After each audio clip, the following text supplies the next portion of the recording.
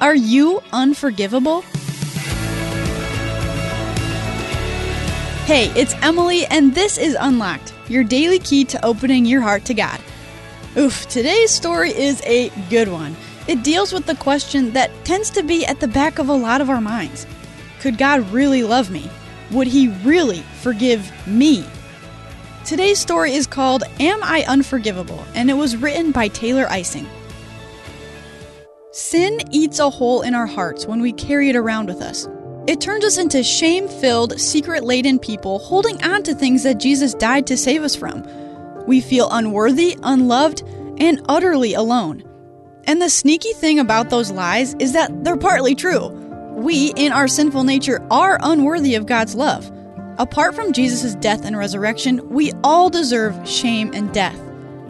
We have done things that violate God's commands, scorn His love, and scar His image bearers.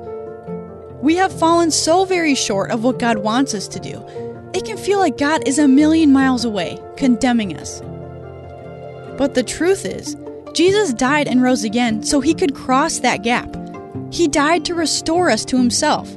He took our sin upon Himself, and God poured out all of His wrath, every last drop of it, onto His own Son. So there is no more wrath left for us who know Jesus. If you belong to Jesus, God has no wrath for you. It's gone. He's all out. That doesn't remove earthly consequences for our sin. Depending on the sin, there might even be very difficult social and legal ramifications. But Jesus walks with us through those incredibly rough times. He also empowers us through the Holy Spirit to live in relationship with Him so He can work to make us more like Himself. There is even the promise of full restoration from sin and its effects at Jesus' return. As we wait for that day, we also have the community of other Christians.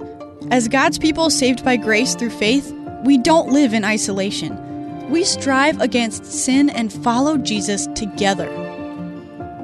Through it all, know that no sin is too big for Jesus. If you carry shame over a sin that seems too big, confess to God, confess to a trusted Christian friend, and seek biblical counseling. Jesus promises to forgive you, and He is walking with you every step of the way. There is hope. Our God is a miracle worker, and you are never beyond His reach. Alright, so before we talk about this, I'm going to read Romans 8:39. Nor height, nor depth, nor any other created thing will be able to separate us from the love of God that is in Christ Jesus our Lord. This is always one of the most encouraging verses to me. Truly nothing can separate us from the love of God. So let's talk about what this looks like for us.